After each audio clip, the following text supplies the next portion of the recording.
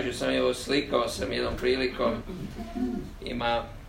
umro je prije par godina, bio je duhovni otac s mnogim poznatim propovjednicima, zvao se Leonard Ravenhill, iz Engleske, bio živio kasnije u Americi, bio jedan od onih koji su pokrenuli u 20. stoljeću, probuđenje u Engleskoj i kasnije se preselio. I neprekidno je govorio koliko crkva jest nesposobna jer je samodostatna, koliko ljudi malo traže Boga, koliko misionari koji odlaze na teren su skroz duhovno nepripremljeni, odlaze materijalno i tako, ali često puta nisu imali glad za Bogom. I onda on govori o prorocima i kaže da često puta Božji ljudi su vrlo usamljeni ljudi. Usamljeni zato što donose Božju riječ koju ljudi nisu spremni prihvatiti u svoj život. Ja sam nedavno govorio u jednoj, ljetos, u jednoj crkvi i bila jedna sestra tamo koja je bila bolesna i koja je bila toliko razočarana u Bogu što je nije iscijelio. Razumijete? Ja sam tad govorio o našoj slomljenosti. Znate moje razmišljanje o istočnoj crkvi i zapadnoj crkvi. Zapadna crkva, ne zapadna Evropa, Amerika i tamo istočna crkva, tamo Ukrajina, Moldavija, Bugarska, Rumunjska, Rusija, Kina, Tajland, Koreja i tako dalje. I razlika, ja kažem i nedavno što je bilo okrugli stol u Mostaru, prije 2 tjedna, ja govorim, tamo je bila sestra doktorica Anne-Marie, mislim da je Knot ili tako nekako. Ja kažem, je razlikuje. Ona kaže, bravo, s time se u potpunosti slažem s tobom. Razlika je u pogledu što Bog radi i kako Bog radi. Na zapadu i kada imate dovoljno novaca, lagan život, Bog vas blagoslivlja.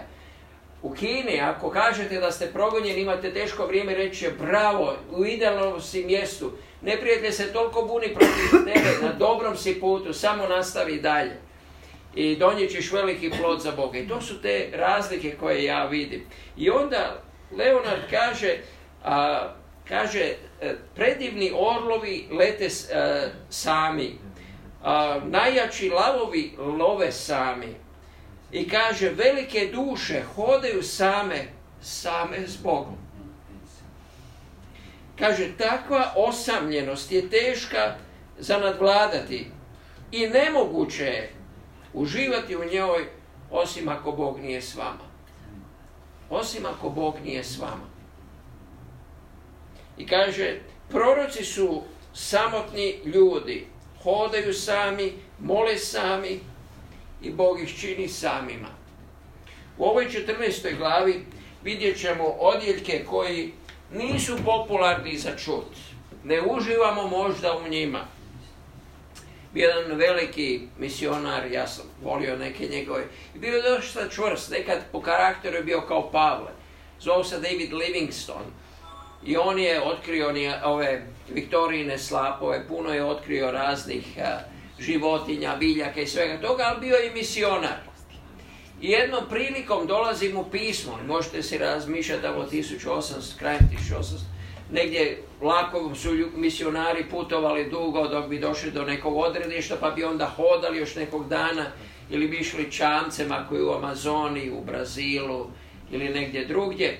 I njemu dolazi pismo i kaže, imamo dosta zainteresiranih misionara, govore iz Engleske, kaže mladih, ali zanima ih koliko je udaljena željeznička stanica.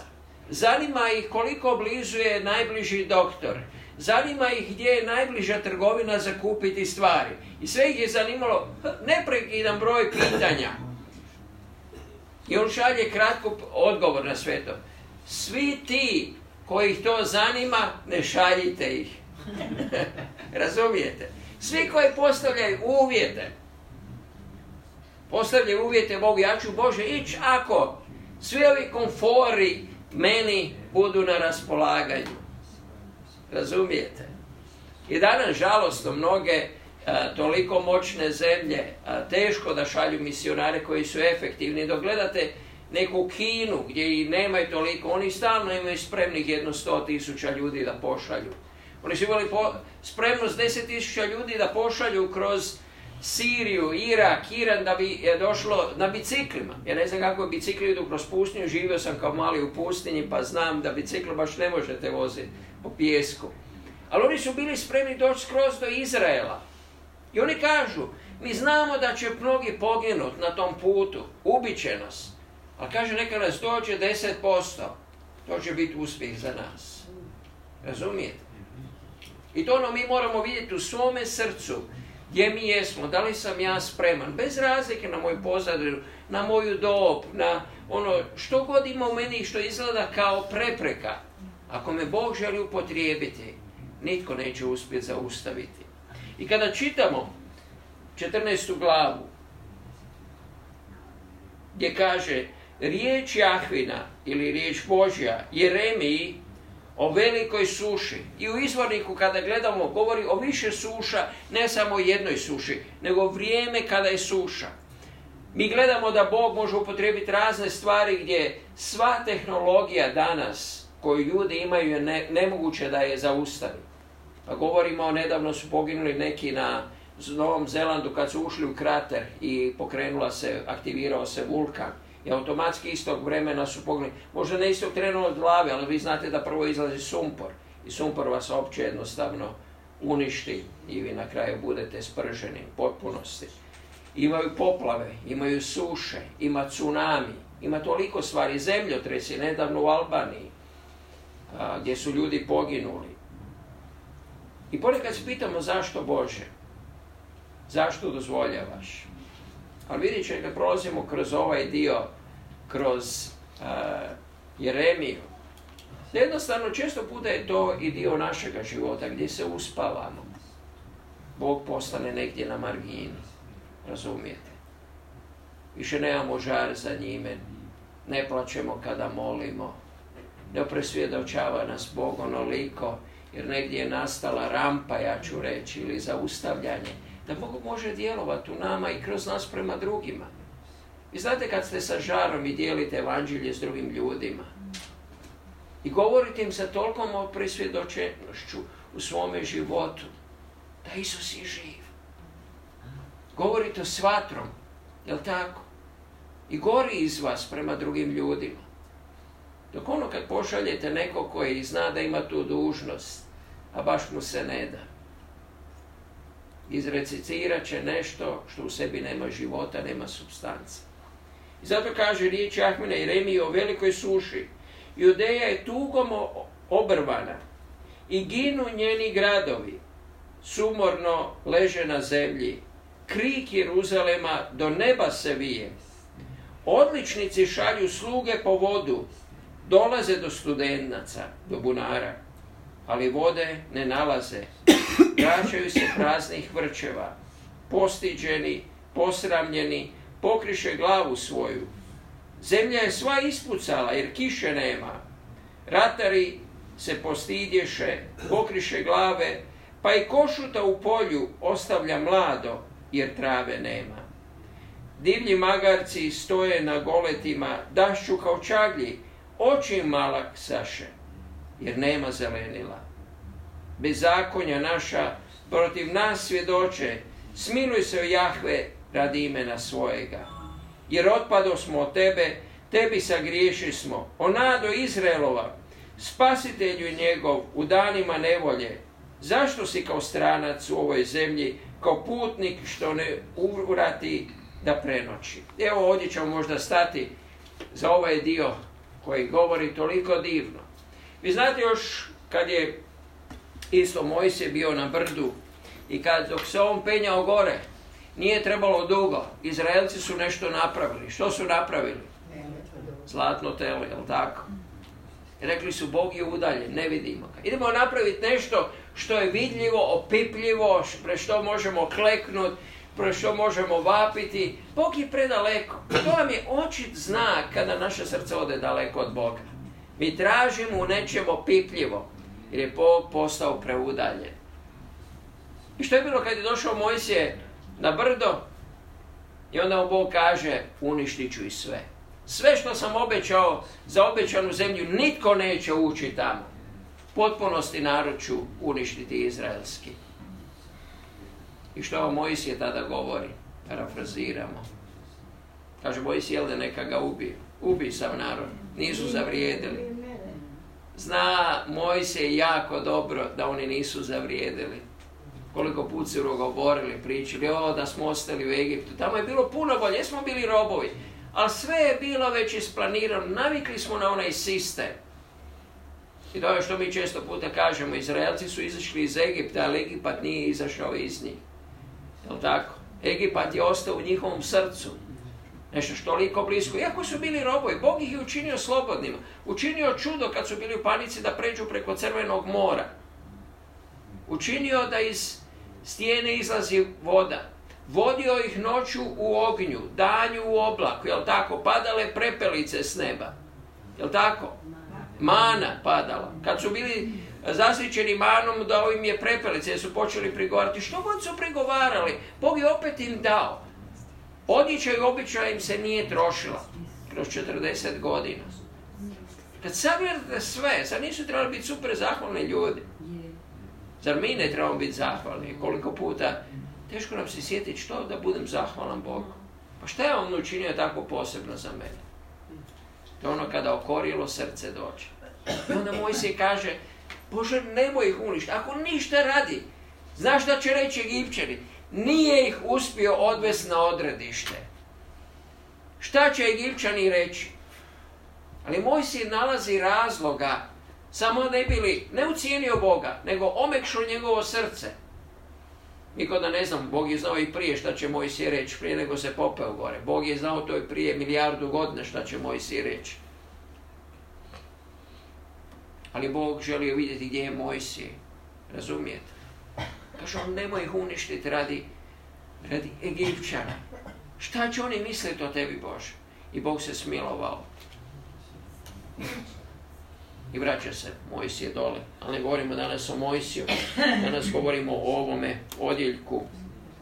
U Judeji obrvana i ginu njeni gradovi. Suša je strašna. Kaže, čak je toliko loše da životinja ostavlja svoje mlado. Koliko puta ste vidjeli da životinja se bori za svoje mlado? Antilopa brani od tigra ili od lava svoje mlado i daće svoj život. Ali kaže, toliko je loša, deprimirajuća situacija, da ne vide nadu jednostavno. I čak dolaze do spoznaje i kaže jednostavno ovdje, kaže, bezakonje naše protiv nas svjedoči. Koliko puta mi znamo da nismo u pravu i da smo zgriješili?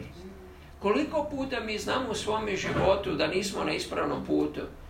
I opet molimo Boga bez traženja promjene našeg života, Bože, smiluj se meni.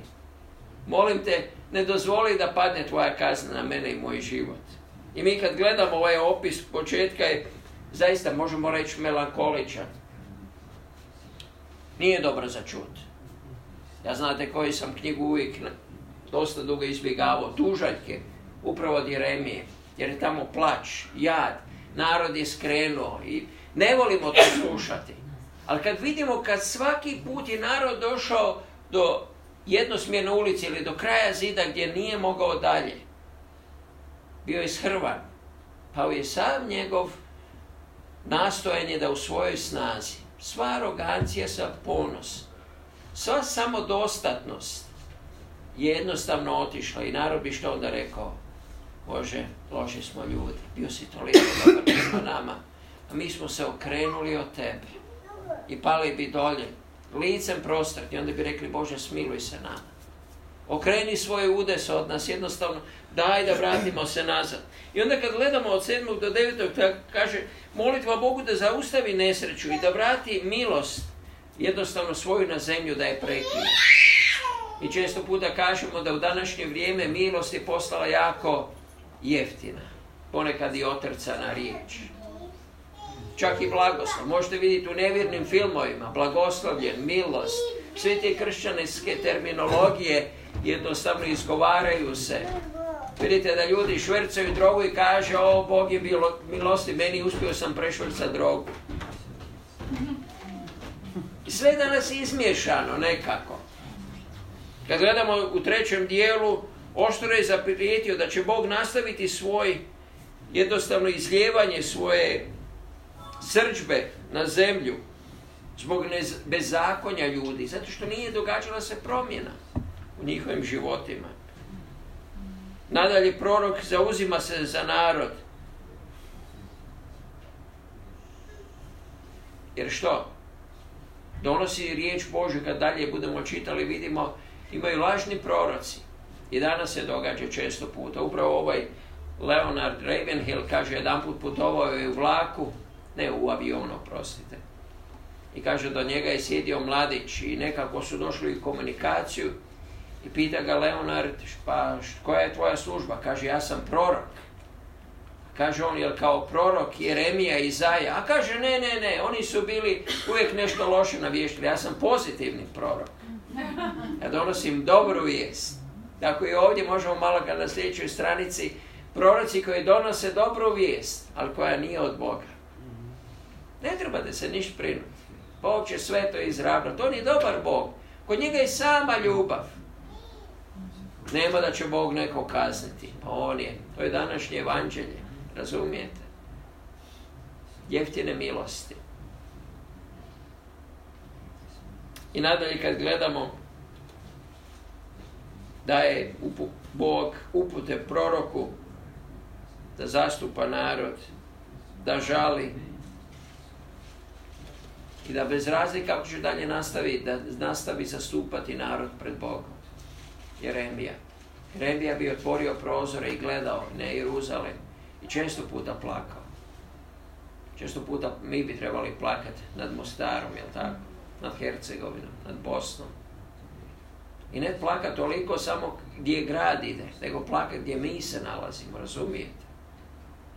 Ja znam prije dosta godina kad je nekako je došlo do zasićenja gledajući generalno u crkvi u BiH, ne gledajući sad na nijednu denominaciju, ali nekako smo se opustili. Bio određen broj vjernika, stvari su se odvijale, imali smo kampove, imali smo konferencije, imali smo ovo, imali smo ono i čovjek se opusti. I neminovno je da će doći, vrlo brzo. Aktivirali su se ekstremne islamske vehabije i ostali. I mogli ste osjetiti duhom da se nešto mijenja. Kad crkva počne spavati, razumijete, neprijatelj se onda podigne. Kad se crkva podigne u molitvi, neprijatelj bude osujećen i crkva bude živa. I to je ono što nama treba, razumijete. Ja volio bi da mi opet pokrenemo, sjećate se molitvi petkom, je bio zadnji petak, prvi petak, više se ne sjećao mjeseca, ali molili bi do ponoći, od 8 do ponoći, neke crkve još uvijek rade to u BiH, znam da u Tuzli rade, nedavno sam se našao i pozdravljao s pastor Zoran Pavić.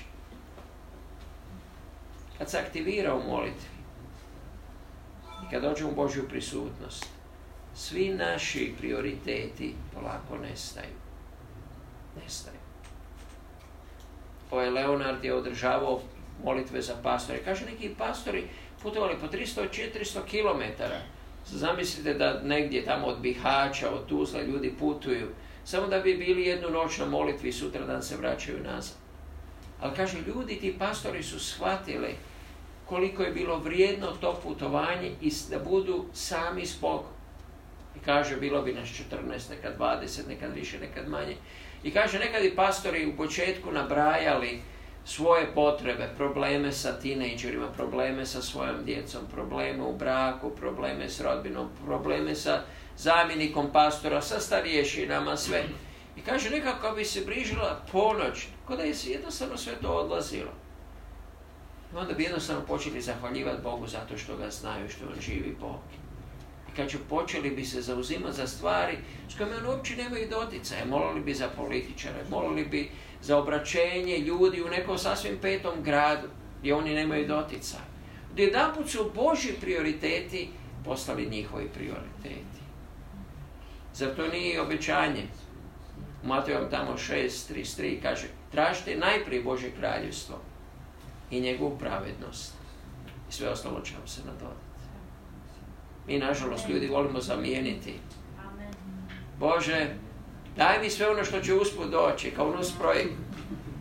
A ja ću onda tražiti tebe i tvoju pravednost, tvoje kraljevstvo, kad sve ovo dobijem. Naravno da nećemo. Neće više biti gorljivosti u nama. I zato ovdje kaže, zemlja je sva ispucala jer kiše nema. Ratari se postidješe, pokriše glave, pa je košuta u polju, kaže. Divni magarci stojeći na goletima, dahću kao čaglji. Kaže da čovjek može 3 dana bez vode. Ako nije izložen suncu, ako nema pretjeran napor i tako. I onda polako nastupa smrt. I kako će čovječanstvo ako nema izvora odakle izvući vodu? Ako presuši? Neminovno je kraj. Kako će čovječanstvo zaustaviti lavu koja nadire s nekog vulkana? Mogu samo jedno, raseliti stanovništvo. Brzo evakuirati. Nema rješenja, razumijete? Danas se toliko priča o stakleničkim plinovima, o podizanju razine mora, o otapanju ledenjaka, o otapanju sjevernog i južnog pola i svega toga. Kad gledamo psalme, kojima toliko puta kaže, mi se možemo brinuti. Kaže, badava graditelj podiže ako Bog nije taj koji gradi. Badava stražar bdi ako Jahve ne čuva. Badava se sva znanost muči ako Bog ne drži u kontrolu. Razumijete? Puno može, kaže Izaija, molitva pravednika koji je žarka. Može promijeniti povijest čovječanstva, smjer kojim se kreće. Može zaokrenuti stvari. I 9. reda kaže, zašto si kao prestravljen čovjek, kao junak koji ne može pomoći? Da ti si među nama, o Jahve, mi se tvojim zovemo imenom. Nemoj nas ostaviti. Ovo je poziv očajnika. Razumijete? Govore što je Bog i oni znaju što je Bog, mi znamo što je Bog. Ali koliko puta znate da imamo različite vrste molitvi? Najbolja je molitva. Kada vam doktor kaže da mi je ostalo još 2 mjeseca života. Nema bolje molitve, ja vam kažem. Molitva i prioriteti se svi promijenu, jel tako? Kad sebe stavite u tu poziciju. Odjedanput se sve promijeni. Više niste prezaposleni. Jer mi smo zamijenili. Vrijeme s Bogom smo zamijenili sa dužim spavanjem, sa užicima, jel tako? Jedan je pastor rekao, kaže, kad bi žene molile koliko dugo se šminkaju, a mogu bi reći za muškarce koliko možda glancaju svoj auto ili neku drugu stvar, ili koliko provodimo vremena na internetu, razumijete? Koliko puta poruke šaljemo, koliko puta razmišljamo o stvarima i to zauzima ono vrijeme i kažemo nemamo vremena. Ja vam kažem, svi u svijetu imaju vremena. Svi. Svi u svijetu imaju vremena. Samo pitanje da ga odredimo za nešto što je nama najbitnije. Ako Bog nije najbitniji, onda svakako nećemo imati vremena za njega. Je li tako?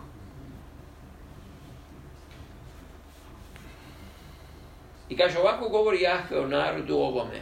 Jest, oni vole tumarati i ne štede svojih nogu. I zato ih Jahve ne voli.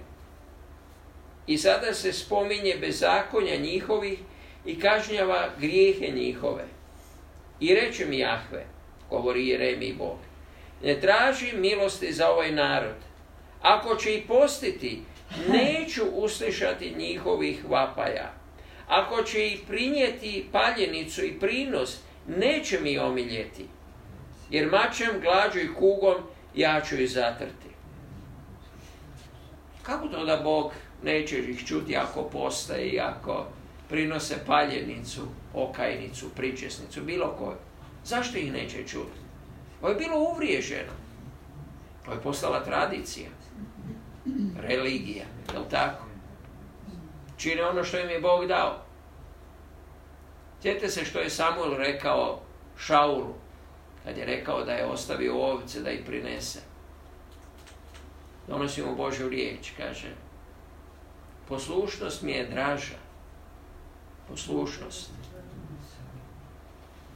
Jeste imali vi kad prijatelja da vas je prevario 15 puta i svaki put mu je jako žao. Ili njemu ili njoj. Tako mi je žao. I vi svaki put kažete, ma oprošteno ti. Ali dođe 16. put i on kaže, joj, opet bi trebao jednu uslugu od tebe. A sad vi, ako ste fini, naći ćete neki izgovor. Možda čak i laž, jel tako? Samo da je udaljite od sebe. Moja mama bi rekla, kaže, ako te neko prevari prvi put, sine, kaže, nisi kriv. Ali ako te prevarili drugi put, onda nisi mudar. Moja mama je rekla, onda si budala. Razumijete? Tako da i kad mi gledamo koliko puta mi dođemo tako Bogu, 16., 17., 18. put, i već naučimo sistem kako djeluje. I mi dođemo Bogu bez milje raskajenog srca i kažemo, Bože, ja znam formulu. Mi to ne kažemo, ali kažemo, Bože, evo, zbilja mi je toliko žao za taj grijeh, što sam ili ogovarao, ili nešto gledao, ili nešto činio. Bože, molim te, oprosti mi grijeh, molim te. Jer smo naučili formulu, ali nema ništa u srcu se ne događa. I onda on kaže, neću im oprostiti, neću ih čuti. Jer su naučili činiti bez da imaju zajedništvo sa mnom. I što onda kaže Jeremija, tada rekoh, Jahve Gospode, eno proroci im govore, nećete vidjeti mača, niti će vam biti gladi, nego ću vam dati postojan mir na ovome mjestu. Vjerujete, lažni proroci govore sve suprotno od onoga što Bog. Kad idete nekom, vjerojatno vam je lakše donijeti dobru vijest nego lošu vijest, je li tako? Puno lakše. Ne daj Bože kad nekome, ja sam nekad znao gledati ono filmu i to je grozno, kad nečiji sin, otac pogine na frontu i onda dvojica vojnika dolaze ili trojica da saopće tužnu vijest da je poginula osoba.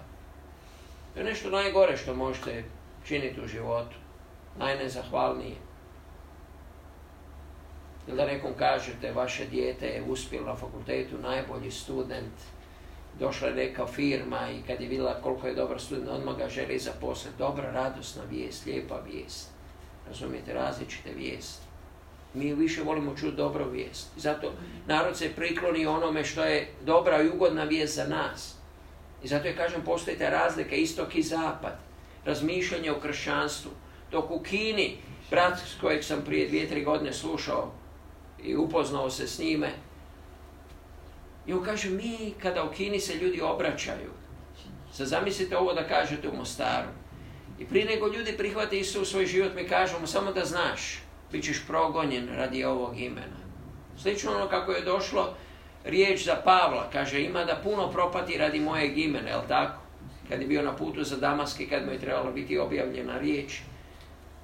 I oni kažu, bit ćeš puno progonjen, samo da znaš, jesi spreman na to, radi ovog imena.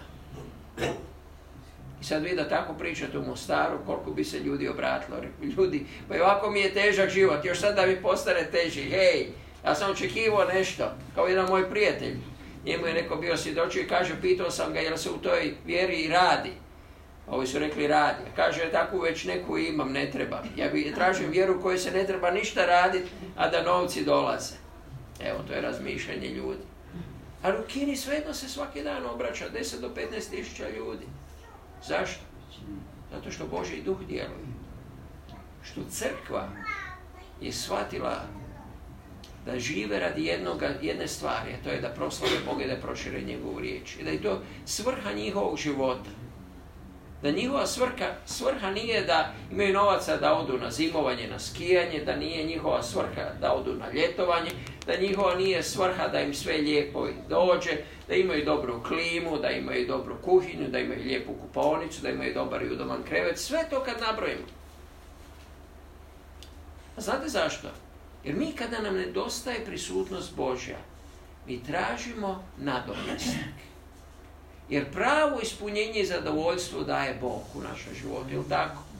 I kada ga nema, mi onda tražimo nešto ugodno. Nije loše otići u kino, dapače. Nije loše otići na neki pir, na neku zakusku, domjena, kako god zovete. Nije ništa od tog loše. Ali ako je to zamjena za ono što Bog bi trebao biti u vama, vi čim izađete odande, nakon par sati, sve se to ugasi. I zaboravite. I onda živite u sjećanju. Razumijete? Ili živimo nekad u sjećanju kako je nekad u Mostaru bilo u 70-im, 80-im, ili tako. Ja imam stare slike Zagreba, onda se sjećam, govori 70, prikazuju koliki je Bor, ja sam tada imao 6 godina. Svaku večer bi moji roditelji izašli u šetnju s nama van. Svaku večer, barem pola sata su svaku večer. I onda se neki slika sjeti. Sjetam se kako je tramvaj nekad izgleda. A to je neka prošlost. I ne možemo živjeti u prošlosti. Nekad kršćani tako žive, kako je nekad bilo kad sam se obratio. A to je bilo pa je prošlo. Ja moram živjeti u sadašnjosti. I dobro što Bog govori ovdje. U Jeruzalemu, razumijete? Dok Jeremija gleda na Jeruzalem, koji je toliko skrenuo, dogodila se devijacija, izobličenost njihove duhovnosti i razumijevanja Boga. Bog kaže, neću ih poslušati, dapače kaznit ću ih. Kaznit ću ih. Kaznit ću ih mačem. Zato što više njihovo srce nije sam. Još ovaj pasus pročitati do 17. I kaže, Jahve mi reče, laž prorokuju ti proroci u moje ime. Niti ih posla, niti im nalog kakav dadoh. Ja im nisam govorio. Oni vam prorokuju lažna viđenja, isprazna gatanja i snove srca svoga. Snove srca svoga. I mi smo imali takvih proroka koji su znali doći. Onda vam prorokuju sve najbolje. O, Bog će vas blagosloviti, postavit će vas na uzvišicu, vodit ćete i bit će vam smočnica toliko ispunjena da nećete više moći staviti, morat ćete dijeliti drugima zato. Gdje to ima uporište u Božoj riječi? Bog daje onima koji daju, jer je blagoslovljenije davati nego primati, kaže. Razumijete? I nikad nam neće nestati. Ali mi nekad imamo ovo svjetska razmišljanja. Kad imate dosta, kad imam dosta, kad ću imati dosta? Nikada. Ko nije vjeran u malom, neće biti vjeran niti u velikom, ne znate. I to je princip zbilja biblijski koji se aplicira skroz na ovaj svijet. Mi vidimo negdje neke zemlje gdje su ljudi zbilja spremni davati. Vidimo zemlje gdje nisu. Meni je bilo lijepo sad u Mađarskoj su par crkvi kupili 5.000 eura i brat Jozef je odnio u Albaniju za pomoć tamo ljudima. I onda vidite nevjerne ljude. Bilo mi lijepo, ne znam, i u BiH su skupili isto stvari pa su poslali. U Hrvatskoj su neke ove agregate za proizvodnju struje i tako poslali. Divno je meni to. Ja isto vidim u Americi gdje ljudi, sjećate se Dana Larkina, i oni svaki Božić napišu ček za vatrogasce u svome kraju. Ja kažem, nikad se tog nisam sjedio. Pa kaže, mi želimo blagosloviti te ljude. Ti ljudi su vjerni nam, oni imaju svoju plaću. Pa kaže, mi im želimo dati ekstra. I nisu oni jedini, iz tog mjesta nije veliko, ali svako nešto pošalje. I to bude divno, razumijem. Blagoslovlje nije davati nego primati. I to ono što u BiH mi isto moramo naučiti, razumijem. Jer mi smo nekako prošli kroz humanitarno, tako. Ja sjećam ranije nekad kad i pastorima, i onda pastori kažu, ma to treba doći iz Amerike. Zašto je mora doći novac iz Amerike? Ja ne vidim taj princip Božji, razumijem. Ako mi ne možemo nešto, pa makar i malo, ali da damo iz svoga srca, razumijete? To ono što mora biti pouznanje u Boga. Ne upoznanje na Ameriku, na Englesku, Njemačku, Austriju, uvijek ćemo reći oni imaju više. Pa neka imaju. Ajmo mi vidjeti što mi imamo. Razumijete?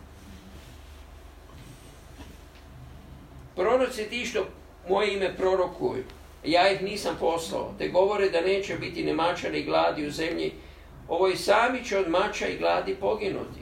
A narod ovaj kojemu prorokuju, ležat će po ulicama Jeruzalemskim, pokošen mačem i glađu, i neće biti čovjeka da ga pokopa.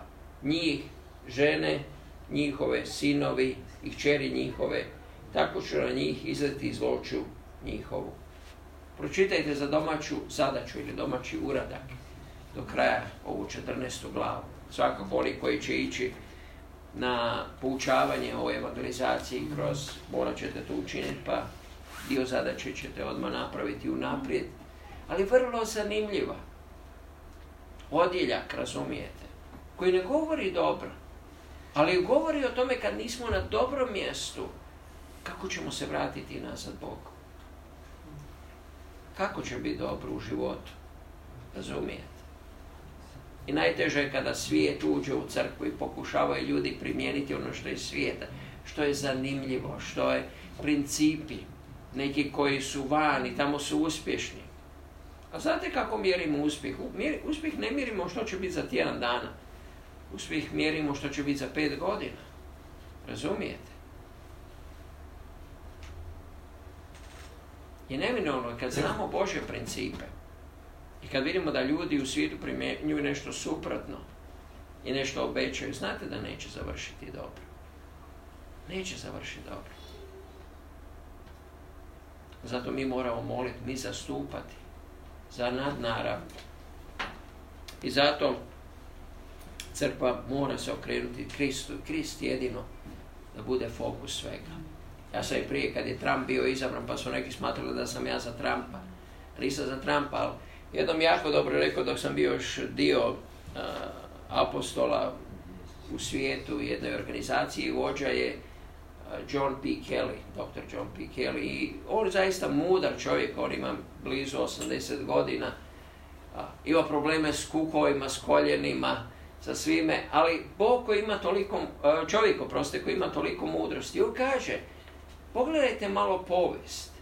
Dogodi se, da on nije govorio tada o Trumpu, to je bilo prije još Trumpa. I on kaže, dogodi se da Bog postavi čovjeka iz svijeta, koji je toliko naklon, ne možda svojom voljom, nego zato što je Bog utjecao na njega, koji toliko pomogne crkvi. Trump je toliko otvorio vrata u Americi crkvama za neke stvari. Ali kako ćete vi što učiniti ako vi spavate, razumijete? I ne samo u Americi, kad gledamo, crkva se općenito uspavala. Kad uzmemo mi BiH, počevši od sebe, uspavali smo se, je li tako?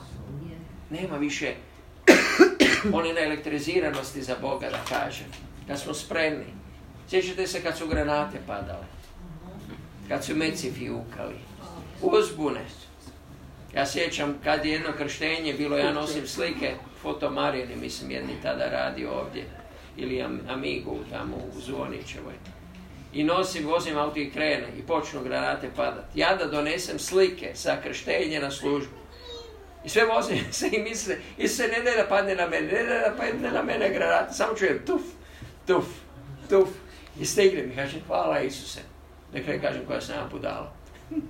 Trebao sam stati i ući negdje upravo neku podrubu ući. Ali na kraju gori nešto u vama, znate. Gori nešto u vama. Da znate da je Bog iznad situacije koja je jest. Iz dana u dan zahvaljujete. Bilo je toliko smiješnih situacija meni u tom vremenu. Toliko smiješnih. Jedno od smiješnih, jedemo Nikola, ja susjed bio zaklao tele i Nikola je kupio teletine, ja došao kod njih na ručak i mi režemo onu teletinu. I kaže Nikola, gledaj, oni u Zagrebu misle kako mi nemamo šta jest. Ja kažem da, a jučer smo otvarali one sve šahtove gdje je voda da nađemo negdje da istočimo vode da imamo za popit. To smo bili apsurdi, koliko se puta sjećam da je tako bilo. Danas jediš teletinu, jučer nisi imao vode. I po sve smo išli u Knešpolj ili Široki Brijeg, po poštu u Čitluk. A smo bili radosni u Bogu. Razumijete? Danas svega imamo. Svega imamo. Ali imamo radost Božju u našem životu.